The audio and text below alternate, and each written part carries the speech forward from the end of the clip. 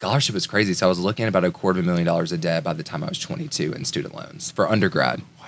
My mom's a very respectable lawyer in Alabama. People are scared of her. She's has someone on death row in Alabama right now. Wow. And so she's just hardcore. I want to get excited to go in this space. I want it to give me a little bit of dopamine or serotonin when I come in this room. So for example, right there, it's like now I have the money. I bought a $200 lava lamp that's 2.5 feet tall, and that sounds ridiculous, but it's cool as shit. You know what I mean? I was thankful for my dog Franklin. He was like snuggling with me in the bed, and he's just the best dog ever. I was like, I'm thankful I'm shooting a podcast with Sean today. It's gonna be so damn fun. I lost a $2 million deal at 3% because I haven't posted on Instagram in 6 weeks, and they didn't like that, so they didn't hire me.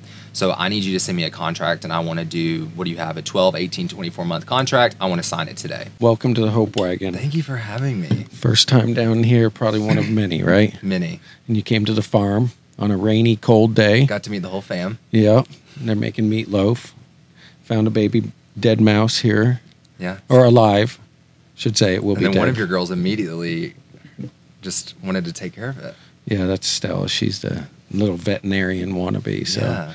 But we're here to talk about you today. So the Hope Wagon, obviously, what we hope to kind of accomplish on the here is like we want to tell like stories. We want to hear people's stories. We want to hear where you're going in life, but not only where you're going, where you came from, and what you overcame. Because our goal here is, I think there's too many podcasts out there that just focus on, well, I'm going to have somebody that's famous. You're kind of famous, like in your own right. Oh my God. But No. they don't get into like the nitty gritty and the stuff I think that people need to hear. That's the thing. Life is, Instagram is called a highlight reel, and Right. it's literally called highlights, your highlight reel on Instagram. And so no one really talks about the low times that got you to the peaks, Right. the valleys, the hills and valleys that got you there. And I love seeing creators right now being authentic and 100% themselves and talk about, oh shit, the market's like this, or this is happening, or whatever. Right. And I love seeing the anti-highlight reel. I think it's so important. Yeah. It gives you a peek into people's lives and builds trust too, right? Absolutely. So you grew up in Alabama? I did. What part of Alabama? I grew up in Tuscaloosa, Alabama, Roll Tide. Okay. Roll Tide. All right. So Yeah. it's a football town. Big time. Okay. The whole economy, yes. Now, when you grow up in Tuscaloosa, is it like, do you grow up like people are like, I want to go to Alabama? Or when you grow up in Tuscaloosa, are you like, I want to get out of Alabama? I was dying to get out of Alabama. Okay. I actually got accepted into Pepperdine in Malibu, got accepted to SMU in Dallas, and I was in between those two spots. And financially at the time, both my parents they still are lawyers in Alabama. Okay. But my mom really instilled working for everything in life. So I had a little bit of scholarship fund, a little bit. That would pay for in-state tuition. But if I wanted to go out of state, I was going to have to figure it out. And so SMU with my scholarship was like $55,000 a year. Okay. And Pepperdine in Malibu was, I believe, like $62,000 a year with my scholarship. Like got a 29 on the ACT, which was decent. Never could get a 30. Yeah. Never could get to that 30. I took it like 29's pretty good. I took it like 5 times, but with scholarship it was crazy. So I was looking at about $250,000 of debt by the time I was 22 in student loans for undergrad. Wow. And so I was like, I guess I'm going to Alabama. And it was like, I wasn't excited, but I look back on it now, and it was the best thing that ever happened to me. I had the time of my life. I met some of the most incredible people along the way. Saved a ton of money. Saved a ton of money. I think it was $4,500 a semester. Nice. And I was very lucky. My scholarship fund covered all school. I actually got paid to go to school. They paid for my apartment about 10 or 11 months out of the year, so I'd only have to come up with one rent bill a year, which sounds so ridiculous, but that was so difficult at the time when I was in college working because I was broke as a joke, So what is the brokest you've ever been? Like, what's a memory you remember about being broke, or like something you had to do when you were broke? So my mom at 18 cut me off. Like, no money. And so I got a job. Dunzo, babe. Like, she would help me. I will say she helped me with some books here and there if I needed books for school or whatever. But my scholarship covered that, things like that. But my mom was that woman. My mom's a very respectable lawyer in Alabama. People are scared of her. She's has someone on death row in Alabama right now. Wow. And so she's just hardcore. And so growing up as a kid, like, even if I wanted to go to a new Italian ice spot that was $2 or $3 like a cone, I would have to make all A's that quarter to go try the new Italian ice spot that all of my friends were going to. So my mom just instilled this work ethic in me, even as a child in middle school, that I had to work to get a $2 ice cone. Wow. And so I feel like I've taken that with me a long ways. And that sounds aggressive as heck. It's probably to a lot of parents in 2023, but I swear I feel like I would not change the way I grew up because it instilled such a boss mentality that you don't get anything handed to you. I'm not entitled. Like I'm 25 and I work 60 to 70 hours a week because I want an killer business. I want to connect with people and I want to create, a little mini empire here in Nashville. And that's what I'm passionate about. So, like, I think that, like, when you're growing up and you all of a sudden, like, at 18 or 21, these kids are being told, like, hey, now be an adult, now get a job, now be creative, now start your own business. Like, one of the big things that I've kind of, gets underneath my skin is that, like, well, for 18 years, we're telling kids, sit down, shut up, don't, at school, slow down, don't, raise your hand, be like everybody else. And then all of a sudden we flip that script, You're like, figure it out. Right. YouTube it. You'll figure it out. People weren't really scared of my mom, but my mom definitely was somebody that was similar. Like, she just instilled, like, hey, you're gonna earn what you get. I was telling somebody today, I took my buddy to Whole Foods, and he's like, man, you put a lot of dressing on your salad. And I said, well, when you grow up poor, like, actually, I was PO. Like, I was PO. We couldn't even afford the OR. And it was like, we got condiments. We're like, I wasn't allowed to pour my own condiments. Like, because they cost a lot of money. A1, we got one cap full.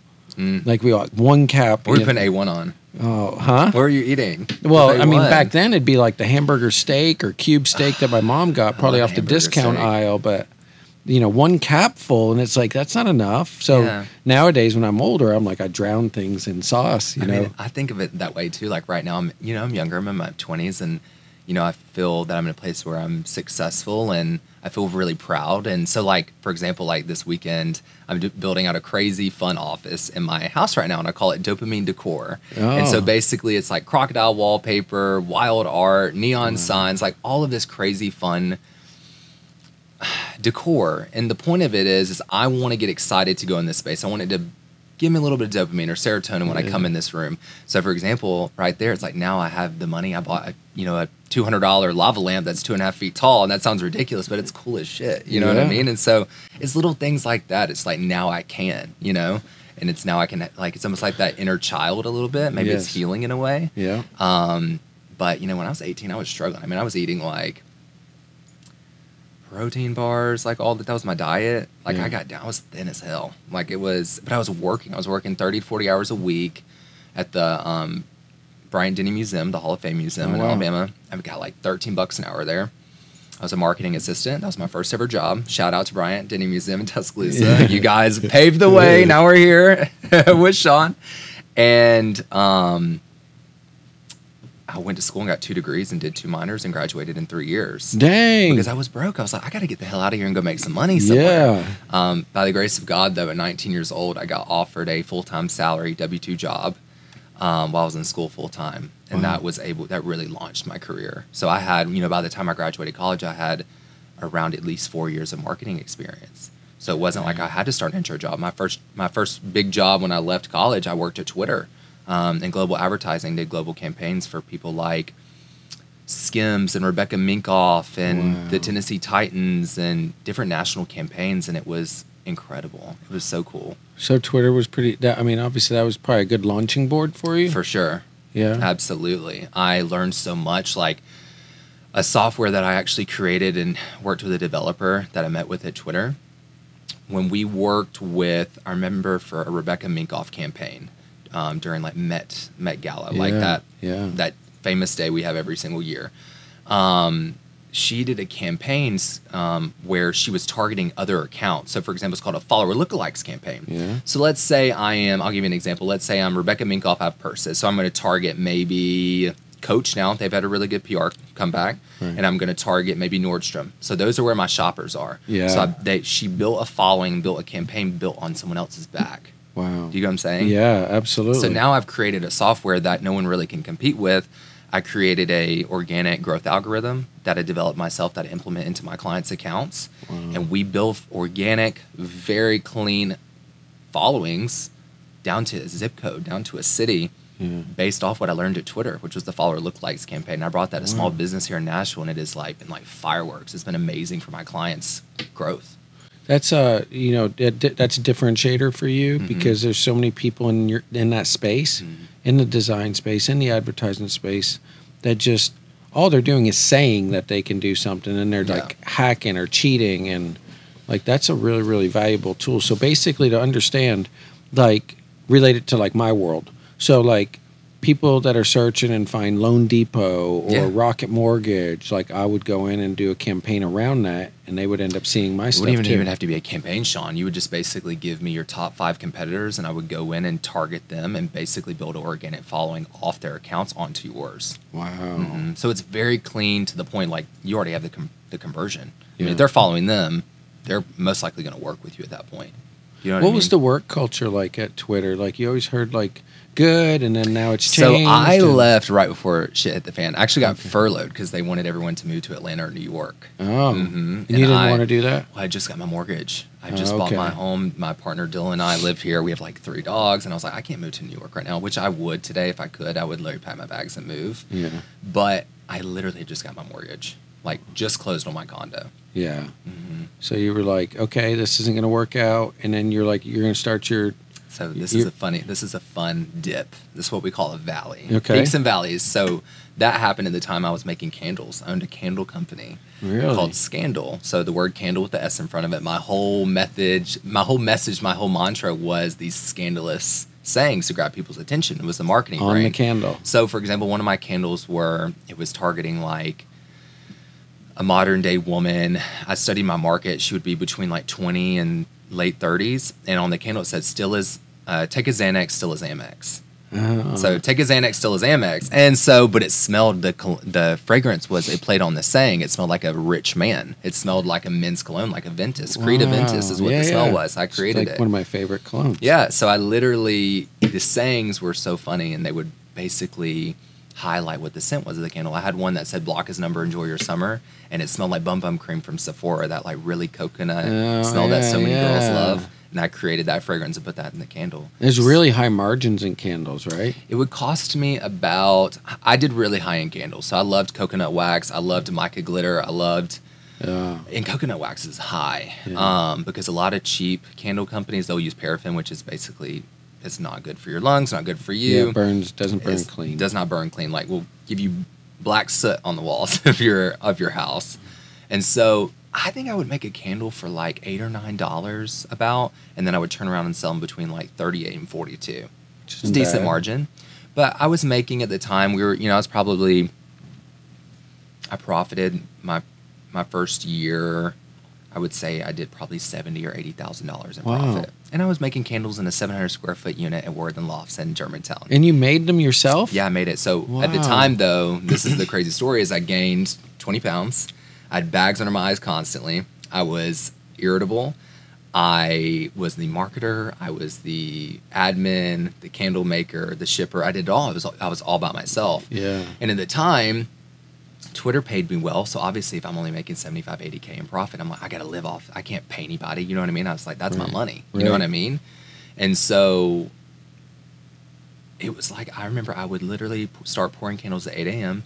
They would sit for 4 hours. I'd pour another batch at 12, another batch at 4, another batch at 8, do another batch at midnight, and then do another batch at 4 a.m. So I was waking up to pour candles in the middle of the night 7 days a week because they performed well. You were selling them. But I had to make the money. Were you selling them online? On Shopify, and then I partnered with a bunch of boutiques in Nashville, and then I had a lot of people that found me in the wholesale side of the world. So they wanted to sell my candles in their boutiques and stores. It's kind of bringing me some memories of I've gotten an enormous amount of requests for these hoodies. Yeah.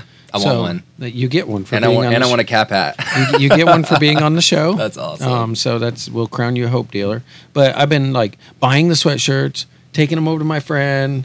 You know, she embroiders them, and then I bring them back. And I'm like, there's got to be a way, like to have them almost like drop ship somewhere, where I buy the hoodie, give them the address of where it's going, and then they send them out. You can. Yeah? You can do that. It's just at the end of the day, it's like if you have a friend, you want to support their small business, you know? It just depends. And when I found the drop shipping side of things, they were always made cheaper. Like the Okay. material never felt Yeah. great. Like they were never embroidered. They were like just printed. Yeah.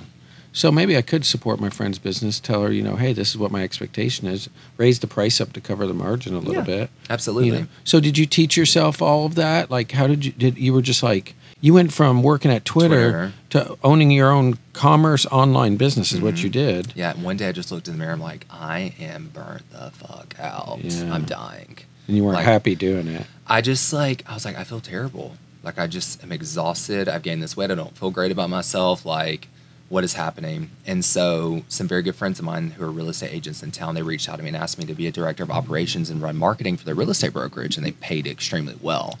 And so I did that and basically shelved Scandal. And I own all the LLCs, all the rights, the Instagram accounts, everything. Really? Yeah, it's Shop Scandal on Instagram. And I'm actually, it's weird we're talking about this because yesterday Dylan was like, my partner, we were talking about holiday gifts. I was like, Dylan, I think for my clients this year, I want to bring that passion back out. That's not so much about money, the financial side of it, and just make candles for my clients for Christmas this year. That'd Like, be how fun would that be? And I want to do them cool. Like I'm going to do them. I'll probably do like 90-ounce candles. Yeah. So they can burn them every day for like 100 days. And like if you put something on it, you were like, hey, this is my company.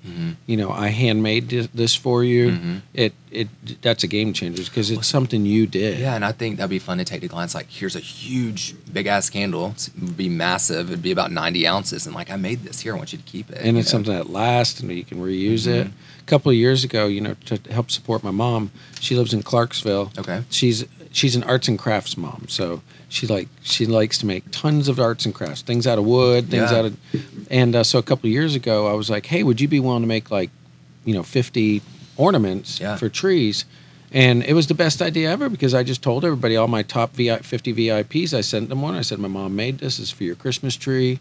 I bet that meant so much to them too. It really did. It was so intimate, And then there were people messaging me. They were like, I didn't get one. I didn't get an ornament. I didn't get one. So the next year, I was like, Mom, can you do 100 of them? Yeah. So I bet your mom loved that too. Yes, and she's like, she already asked me. She's like, you're gonna want something for this Christmas? I was like, yeah. Of course, I pay her probably 5 times more than what she would charge everybody, but it's a good way to help my mom out. So I love that. So you went from running your business, you're burned out. Dying. What was the straw that broke the camel's back? I think I just looked in the mirror and wasn't happy.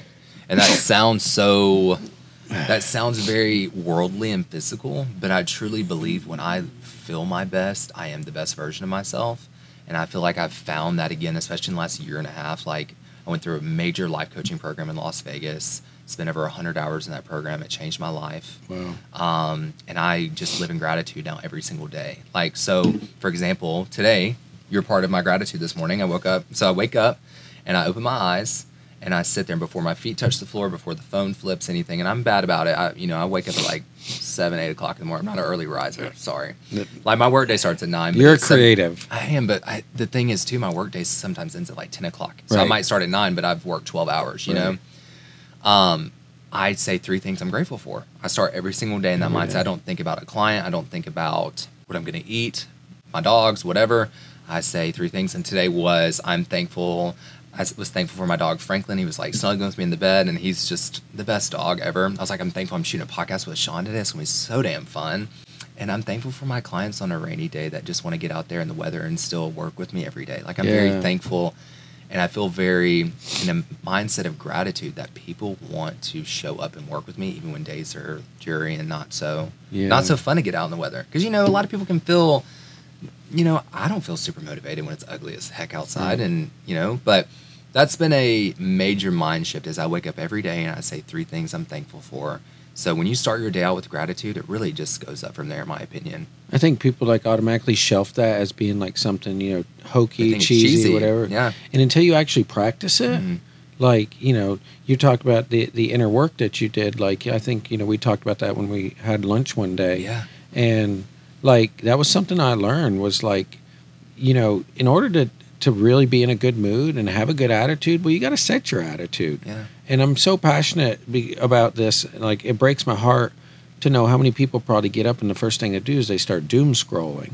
Well, when you're doom scrolling and you're seeing everybody else's highlight reel, or you're seeing the news, what's going on and stuff, how do you think your day is going to turn out? That's definitely not starting out on the good end, right? I think it comes from a level of control too. So people come to me sometimes like, "Who's your competitors?" I'm like, "I don't really care. Like Right. I'm Brant Lyons, and I show up every damn day when I'm in with my client. Like I am 110% myself.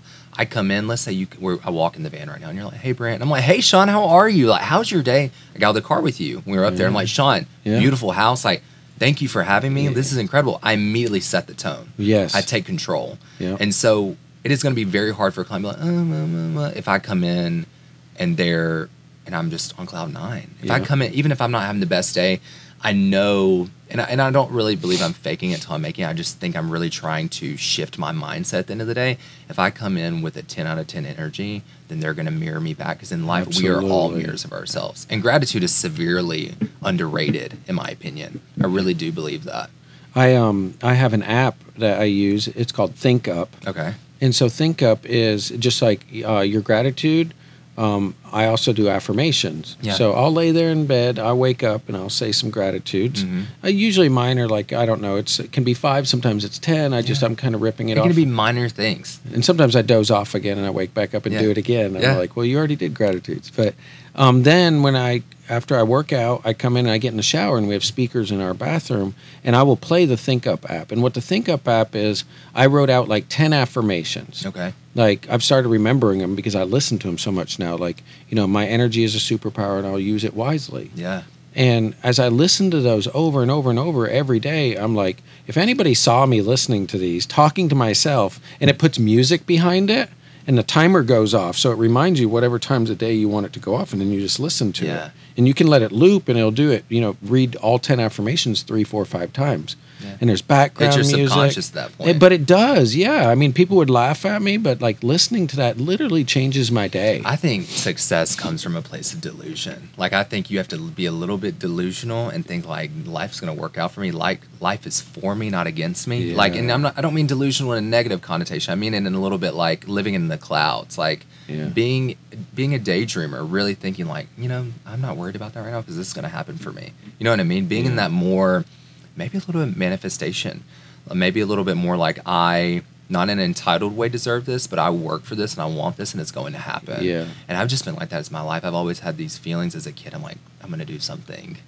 big, and it's because I want to do something big. I care.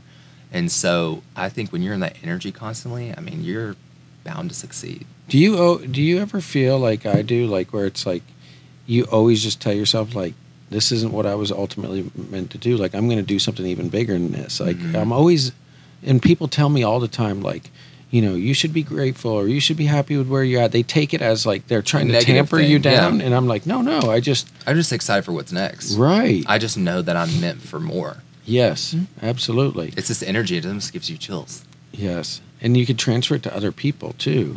So you had your candle business. You went and worked with my friends in real estate. Okay, so then you went to work for your friends in real estate, and then that was during the time, obviously, that people in Nashville were just killing it and experiencing the explosive growth. People were my real estate agent clients, and I was working with back then. They were doing $100,000 a month in commission. Yeah, and so I joke with them now. I'm like, I don't want to hear any of you agents complaining. Right. I don't want to hear any bitching. I don't want to hear any negativity, because if you were smart, you would have saved at least 50%. And I don't want to hear it. Love you so much, but y'all were making millions, or let's say even my my agents, not lower, but my agents that weren't doing $100,000 a month. Let's say they were doing $500,000 a year. Yeah, you did not need to spend $500,000 that year, and I pray to God you did it. And so I'm weird about that. Like my checks, like when I get, when I have a bookkeeper twice a month, and they put 0.55, so 55% times it, and they throw it into a savings account. So I live off 45% of what I make. Nice. So if I want something nice, if I want to treat myself, it has to come out of that 45%. It has to come out of that mortgage account, that car account, whatever. So if I want to buy myself a pair of shoes or something like that, it doesn't come out of that savings. It comes out of that 45%. Most people built that lifestyle, though, up to the $1 million, $2 million, $3 million a year. I mean, I have friends in the mortgage industry. I'm in a national coaching program, and I mean, I had friends making $5, $10, $20 million a year doing mortgages. It's unreal. I mean, I had hundreds of loan officers. Yeah. And like, there is something to say to the bigger they are, the big what is it? The bigger you are, the harder to fall. Yeah, right? And it hurts. I mean, I'm seeing that with some of my friends that are builders, and we have to have these times to really, really teach us some lessons on A little humility. Absolutely. Yeah. And I went through 2008. So like when I went through 2008, when this whole thing came, I was like, I was prepared because I've been a saver ever since then. Yeah. Similar to you, it's like I set it up on auto draft for 12 years. And it just went over here, and my wife's like, "Where's that going?" I was like, "Don't worry about it. Yeah. We're giving it to our financial advisor. He knows what he's doing." Yeah, and financial literacy is so important. Like when I was 23, that condo at Worthen that we were talking about, that's what really set up my career working with a ton of real estate agents. I bought a condo at 21. Okay. For $315,000. At Worthen Lofts, which is a super, super cool which is place. incredible. It was only 700 and 12 square feet, guys. It's an old factory, right? It was an old factory. It was really, really cool. I bought it for $315,000. I had no money at the time. I was, working. Probably did zero down on it. Well, I did. I think all in all with the because I negotiated close. I've always been a negotiator. Mm-hmm. So I didn't pay closing, and I think in total I spent $13,000 to get in that condo. Crazy. with the down payment. So $13K, which at the time I'd only saved like $15 or $16K. Right. So I put that $13K down and I was broke. And what did it go up to? So, well, I was about to get there too. So the thing is, a lot of people don't know this. When I bought a property, I don't pay a mortgage for 2 months technically. So about 75 days. Every mortgage I've ever had, it's like a grace period to the 15th. It's the same. So at the time, I didn't have a ton of money. I was like, okay, I put $13,000 down to get in this condo.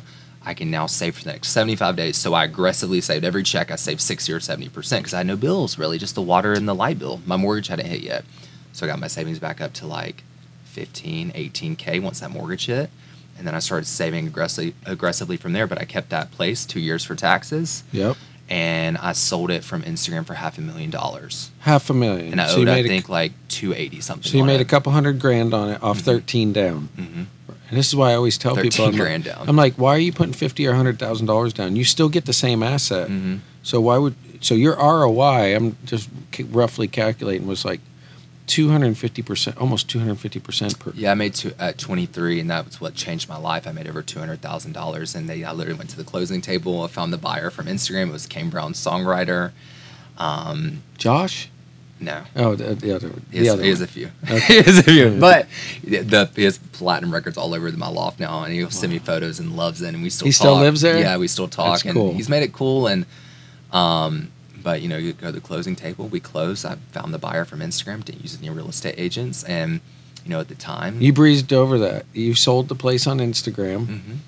All by yourself. I posted a reel of it, on my Instagram, and it only got like 40 or 50 shares, but it just got to the right real estate agent, and I paid that real estate agent. I think technically I did use an agent because he connected me with the buyer, but I think I paid him $5,000. Did you take your software and retarget people that were like? I hadn't started that software just yet. I should have though. Wouldn't that have been awesome? You could do that with properties. Yeah, for sure. Right? Yeah. So there's multiple things people can do with your company, which we'll talk about here in a minute. But I literally paid that real estate agent $5,000, so I made over $200,000 technically because I owed like $280 something on the property, and to make that deal happen I used Instagram and paid a real estate agent $5,000 in commission when I should have paid him at least like close to 15 or 16 grand.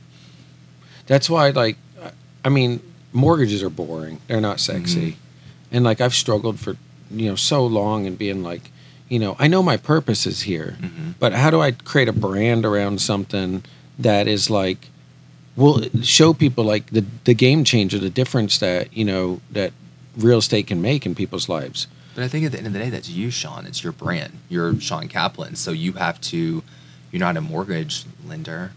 You're Sean. Yeah. And so you get to be motivational and talk to people and make connections and be yourself, be your brand. And that's what you'll get to figure out over time. And you'll get to, hopefully, I want to see you on stages and life coaching and all of the things, maybe some business coaching too, which you already do, but just even go bigger with that.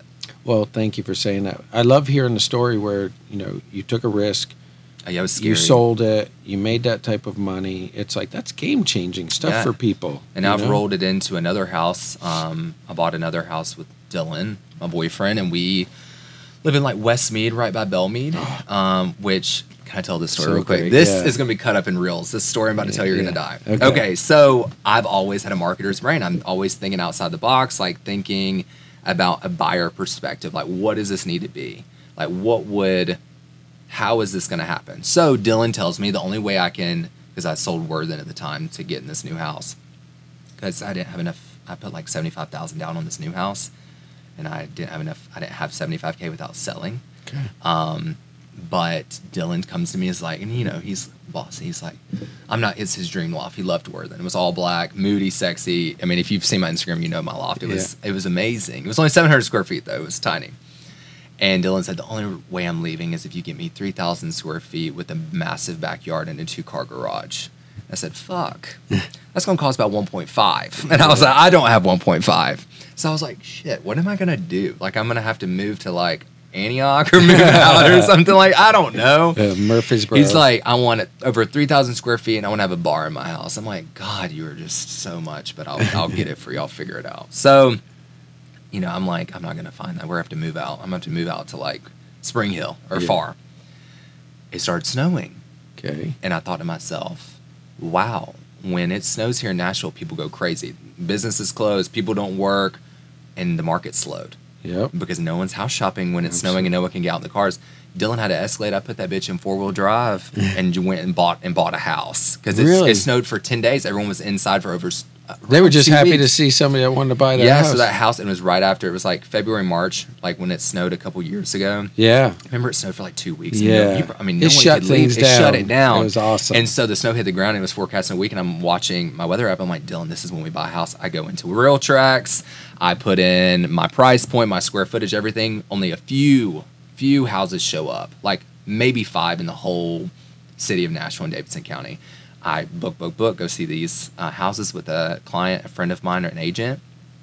And within 24 hours, I was under contract at $197 a foot in Westmead. What? Mm-hmm. I've got the house for a little over $600,000. Oh my gosh. 4 bedrooms, over 3,000 square feet, in a cul-de-sac. I don't have neighbors. I have a speakeasy bar in the bottom of my house, a 2-story deck, a hot tub. It's like a little mini resort. Wow. It's just me and Dylan and our 3 dogs. So definitely dual income parents, like living in this little. But at the end of the day, me and Dylan split the mortgage on it, and we got a 4% interest rate. So when the interest rates were still kind of hitting the 4s and 5s, they were still good. But our payment right now is like $3,000 a month, so we split that. So technically, in the mortgage world, you know this. So if we split that, that means he needs to bring it's $1,500. So we would both need to bring home only $4,500 a month to be able to afford this house, which obviously we're doing, but. It's just incredible that I got that deal at that time, because I was like, oh my God, it's snowing. Well, your wisdom like paid off, because I was thinking to myself, I was like, no one is going to buy a house right now. It's snowing. And I put that car in 4-wheel drive and I went house shopping. It's very smart. That's why I've always told people, buy around the holidays. November, December, January is the best months to buy a house. I think January, February, when it's like cold and miserable too. Yeah. Like even the new year, like go house shopping. Because your beautiful house too, like kind of gets downgraded a little bit with all the snow and wet, rain, mud, and all that. Yeah, and all the leaves are dead, so it doesn't look beautiful around the house. Like the landscaping normally looks terrible. The grass is like brown here in Nashville. So, but now we bought that house for $630,000, and I could sell it tomorrow, even in this market with a 7% interest rate. I could probably list it around like $899 to $925. Crazy. Mm-hmm. And you got speakeasy, you said? I have a hidden speakeasy bar in my house. You have to come over. I got to check it out. Come over for a cocktail. Okay. Yeah, we have a little speakeasy bar. We have a movie theater upstairs. It's all black. I actually have some really cool sconces from the old Hermitage Hotel we got from an auction that are on each side of our little movie theater screen. And then Dylan's office is upstairs. My office is upstairs. And then a few bedrooms. And Dylan owns House of Black. Dylan owns House of Black. He's a designer and a builder here in town. And he's built a lot of properties. I've seen a lot of his different work. Yeah, I'm so proud of him. He's getting into the higher price range for sure, like the 1.5 to 3 here in Nashville, which is so cool because he's in his 20s. But a lot of people are attracted to his business. He's a designer and a builder for the price of just paying for a basic builder in town. Right. So when you get that, a lot of these places now are paying 25 to 50 grand a house for design. Yeah. And so Dylan basically cuts that. It's like, hey, if you build with me, you get that for free. Like I'll design, and you'll have a designer on site every day of the week. You know what I mean? And it's really important when you have a designer building your house, like little finishes and little things. Like, for example, a woman in her bathroom wouldn't want lights over her head when she's doing her makeup. She wants lights that project. A basic builder would not know that. It really takes different key elements that a designer can offer when building a house to make it the perfect home, because all the little things add up.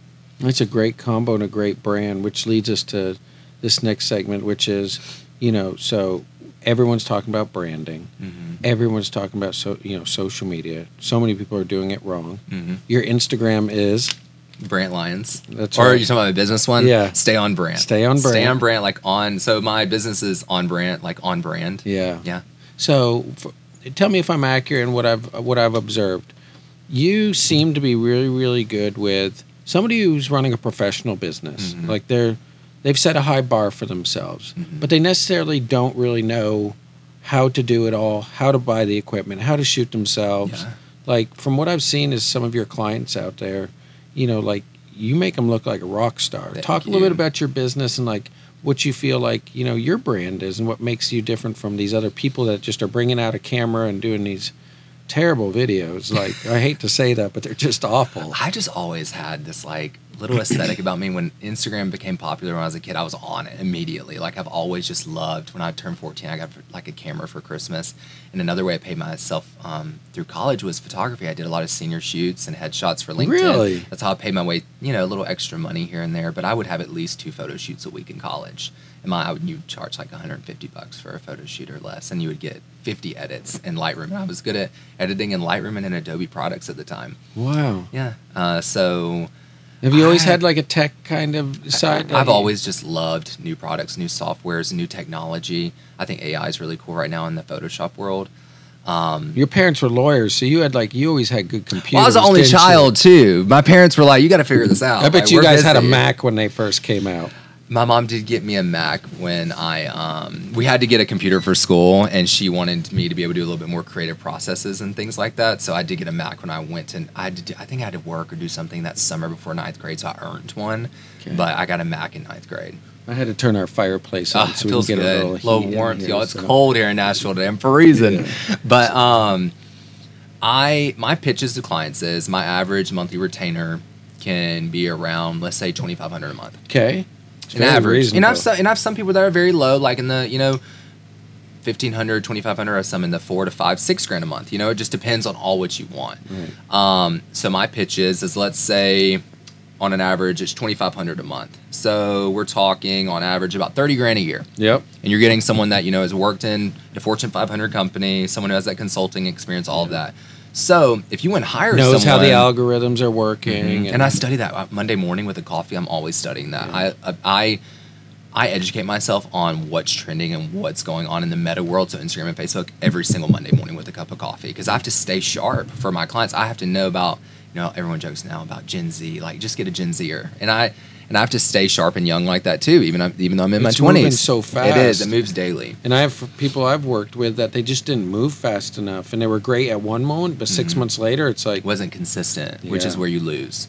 So you hire me $2,500 a month, $30,000 a year. So if you hired someone like me to work for you full time, to be a social media manager and do, mainly marketing for organic content at your real estate brokerage, your small office, your dentist office, you would have to probably pay someone of my expertise around $125,000 to $150,000 a year. For sure. So my pitch is hire me. You'll still get the same effect every month, and you'll write me off 100% when it comes to tax season as a 1099 as a marketing expense. So it's a win-win. I cut it into maybe a fourth of what you'd actually have to pay someone of my expertise. You get to write me off. I shoot with you 1-2 days a month for just a couple hours here and there. I come in, take the burden off you, come with the creativity, come with the concepts, feed you lines if we're talking, a little bit of creative direction. I go home, cut it up, edit it, and manage your account and grow it at the same time all month long.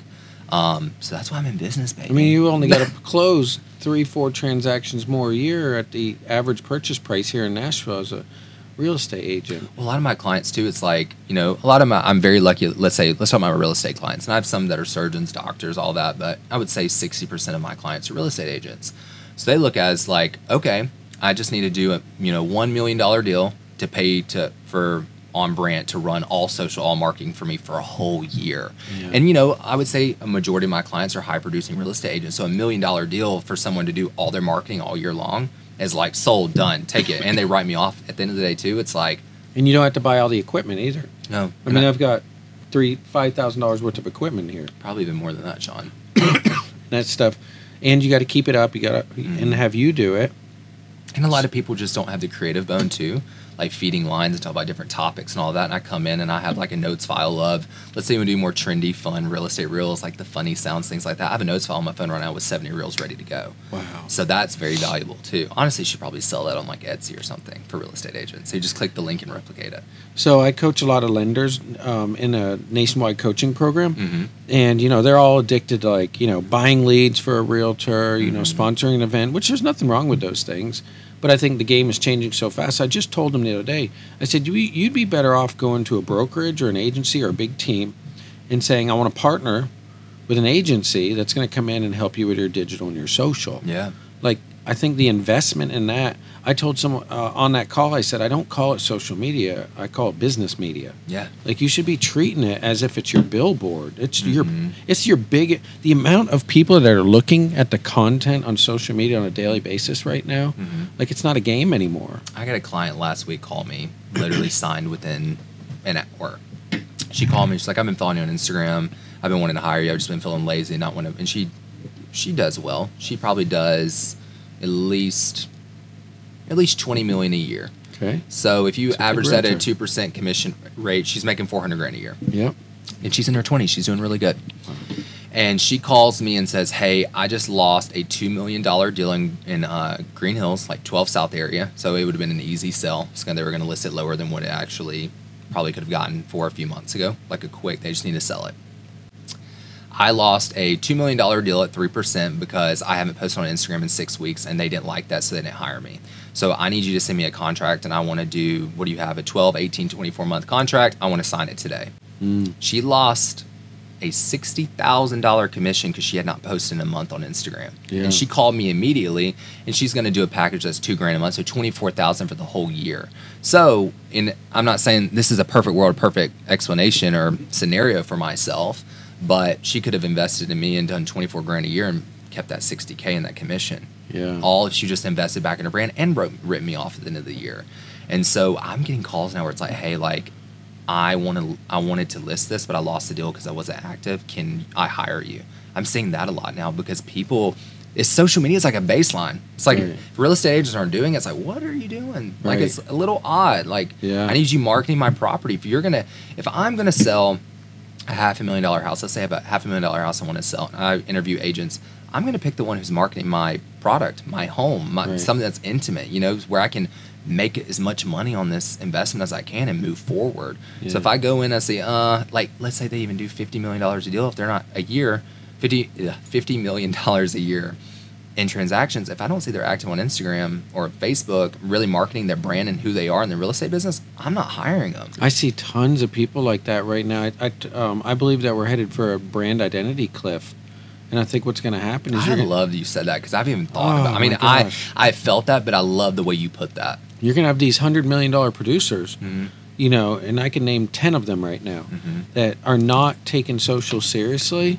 And what's going to happen, I've told them over and over, is you're going to look up and you're going to lose a sale here. You're going to lose a builder account here. Yeah. You're going to lose a big listing here. And you're going to look up and you're going to say, it's going to add up to that little guy down the road that has a really great camera, that has hired a team that really is, consistent with it. The consistency, I'm glad you brought that up. So that's the next client that you're looking for. That would be a great client, is somebody that puts out great content, but you'll look and like they haven't posted in 3 or 4 weeks. And that's because they stay up till 1 o'clock in the morning trying to edit the video. And I had one woman take me to lunch a few months back, and she was like, "I'm so thankful that we're working together because my marriage is better, my relationships are better with my kids because I don't stay up till 11 to 12 o'clock at night and do my own marketing materials anymore. I get to go home at 6 o'clock because she works 8 to 6, still a pretty long day, and I take care of all of her marketing and socials for her, and she's noticing that she's had more intimate time with her husband. Her husband loves me. Right. You know what I mean? Like he's getting more attention. The kids are getting more attention. They have more date nights. She's not sitting here all night like this. And she was doing that at least 4 nights a week. Wow. You know what I mean? So she took me to lunch, paid for lunch. We had a bottle of champagne, celebrated because her life literally changed. Because that sounds so corny and cheesy, but her life changed because she surrendered and let that go, and now it's more professional and it's been good for her. What do you think the appropriate cadence is on posting? Like, I've had people ask me this gosh. all the time. People They're like, say- is once a day too much? Is it 3 days a week? So for you, you're more of a, in my opinion, a coaching scenario right now. Like obviously, I know you're a lender. I would want to get a mortgage through you because you're amazing. But I see you more as a educator. Like I would learn a lot from you. So when I think of more the Tony Robbins, the Gary Vee, yeah, they're posting every day because they're giving out. You know, when you used to get those texts years ago, and it was like a little good luck or like a Bible verse in the morning, like people would text you that. I mean, that's basically this version now on Instagram. That's what you guys are doing in the mornings. Yeah. So I see people that are in the coaching space, yes, post daily or every other day, but when it comes to agents and more in the business, I wouldn't post every single day because it's already difficult for a lot of people to follow business accounts even to begin with. Yeah. So if I'm just saying business all day long, like I go to Instagram to escape and see something fun or something I enjoy or learn, you know? So I would, if I'm not learning anything, if you're just a real estate agent, show me a house or show me your listing, like I would say, I would recommend like 2 to 4 times a week. Okay. Depending on, you know, the time and money and effort you want to put into it. But I would say even if you're an agent just posting 8 to 10 times a month, that's great. Yeah. Better than nothing. Yeah, you know? consistently. If you're posting even 2 rows of content a month, that's even 6. I mean, I'm still like, at least they're putting it in. Something I've been encouraging people to do, and we'll land this plane, is you know, if you're going through something tough in life right now, if you're having a challenging time, like, guess what? Other people probably are too. Absolutely. Like, why do you think so many people have a tough time sharing publicly? We started, before we started recording, we were talking about the highlight reel, right? Like, why are people having so much trouble in saying, hey, I'm not doing well right now, and sharing it with the world? Because those are the posts that get the best engagement. They do. Most authentic, you know, comments. Like I had a bad week, and I don't, honestly, I have great days and great weeks. Like I normally don't let a lot get to me, and that's been a lot of work in the last year. But the other day I had a day that wasn't great, and I posted about it on Instagram, and I have not had that many views and questions and comments. I remember and that post. DMs. That one stood out I was to just me. and I was honest. I was like, I'm having a week, y'all. Or Right. it wasn't a week, it was a day. It was a pretty bad day. And so many people checked on me. And I think at the end of the day, we're all human. Yeah. I told you this about your brand, like really focus on emotion and ethos, how you can make a viewer feel. And that might be advice, that might be a feeling, an aesthetic, whatever that looks like, but really focus your brand on social and ethos.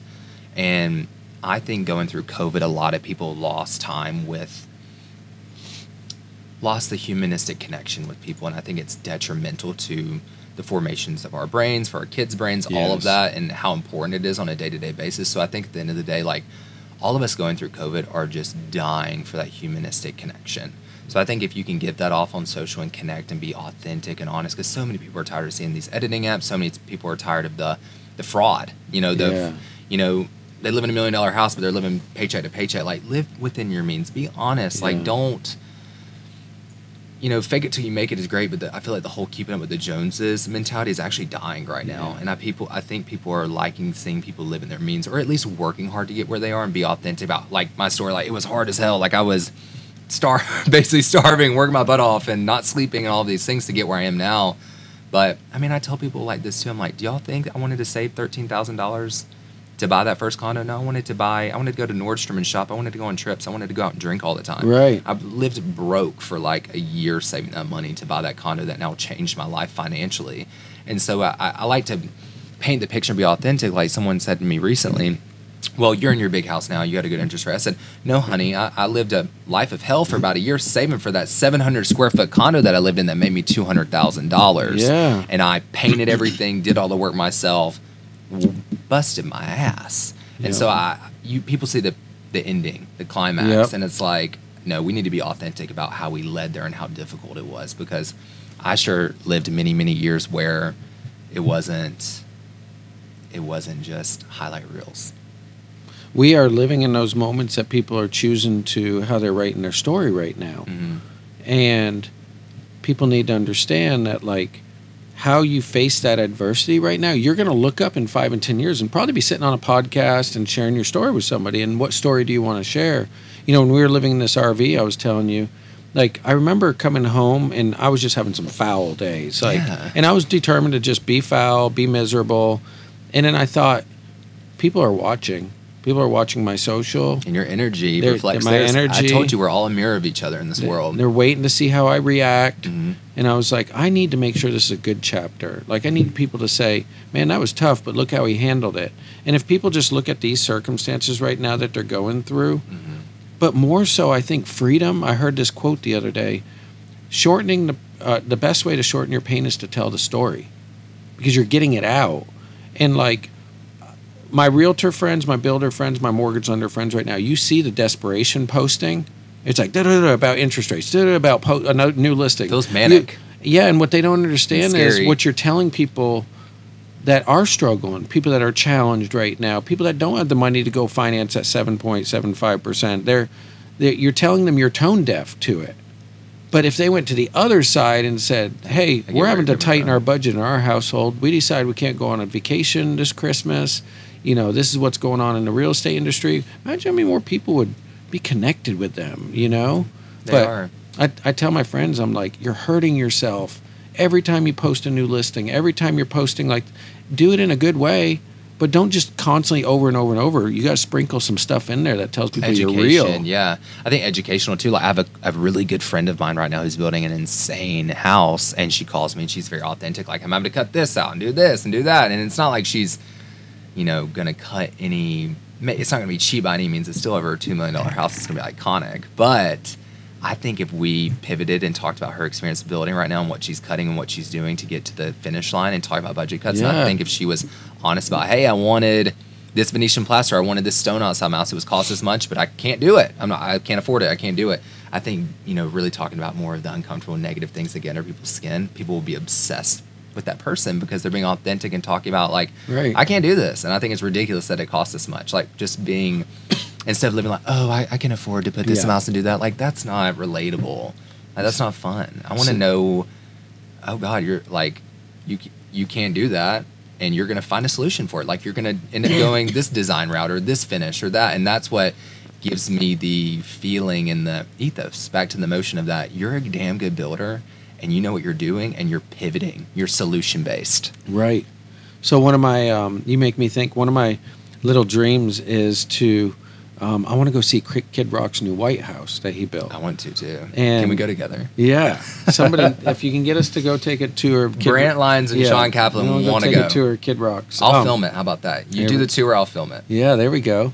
But it makes me think about, everyone only sees Kid Rock's new house. It's 2 bedrooms with a gold elevator and all of that, 27,000 square feet. But did you know he lived in a mobile home for 10 years on the property? Not.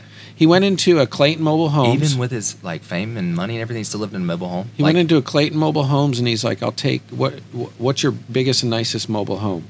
And he goes, I'll take 2 of them. And he put them together and then he wrapped it in mossy oak camo. No, he did. And he lived there for 10 years. We've got to add these images in this video. Yeah, there's pictures of it online. Well, it's like you. Can see it. I mean, you live in this beautiful, stunning house that you've worked so hard for, but you lived on a bus with your whole family. The Hope Dealer bus. Yeah. And it just shows that, like, obviously you could have afforded to go on and rent something, but the timeline's obviously building all of that. But you stuck with your family and just weathered the storm, and y'all are all even closer probably after it. I wouldn't recommend it. One of my friends. wouldn't recommend it, One of my but- friends is renovating their home. They just moved in the other day, and they're like, "We're doing camper life. Any recommendations?" I was like, "Yes."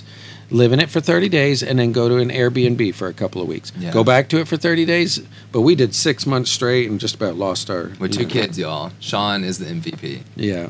Well, I really, really appreciate you being here Thank on you the for Hope having Dealer me. I appreciate podcast. you. Please tell the audience, how can they find you? Yeah, so my name's Brant Lyons. Once again, I own On Brant Agency here in Nashville. Our handle is Stay On Brant, so STAYONBRANT. We'll put all the info below. You guys reach out to Brant. Make sure that if you are trying to do this journey on social media alone, or you know the importance of branding and you're not taking the right steps, give this guy a shout out. Shoot him a DM. Yeah, I would love to. I'm always open to communicating and giving people advice because I'd love to help people and see them thrive. That's what fulfills me. So just reach out. Well, we really appreciate you being on here. I enjoyed the discussion. Thanks for having me, Sean. Hey, thanks for tuning into the Hope Wagon, folks.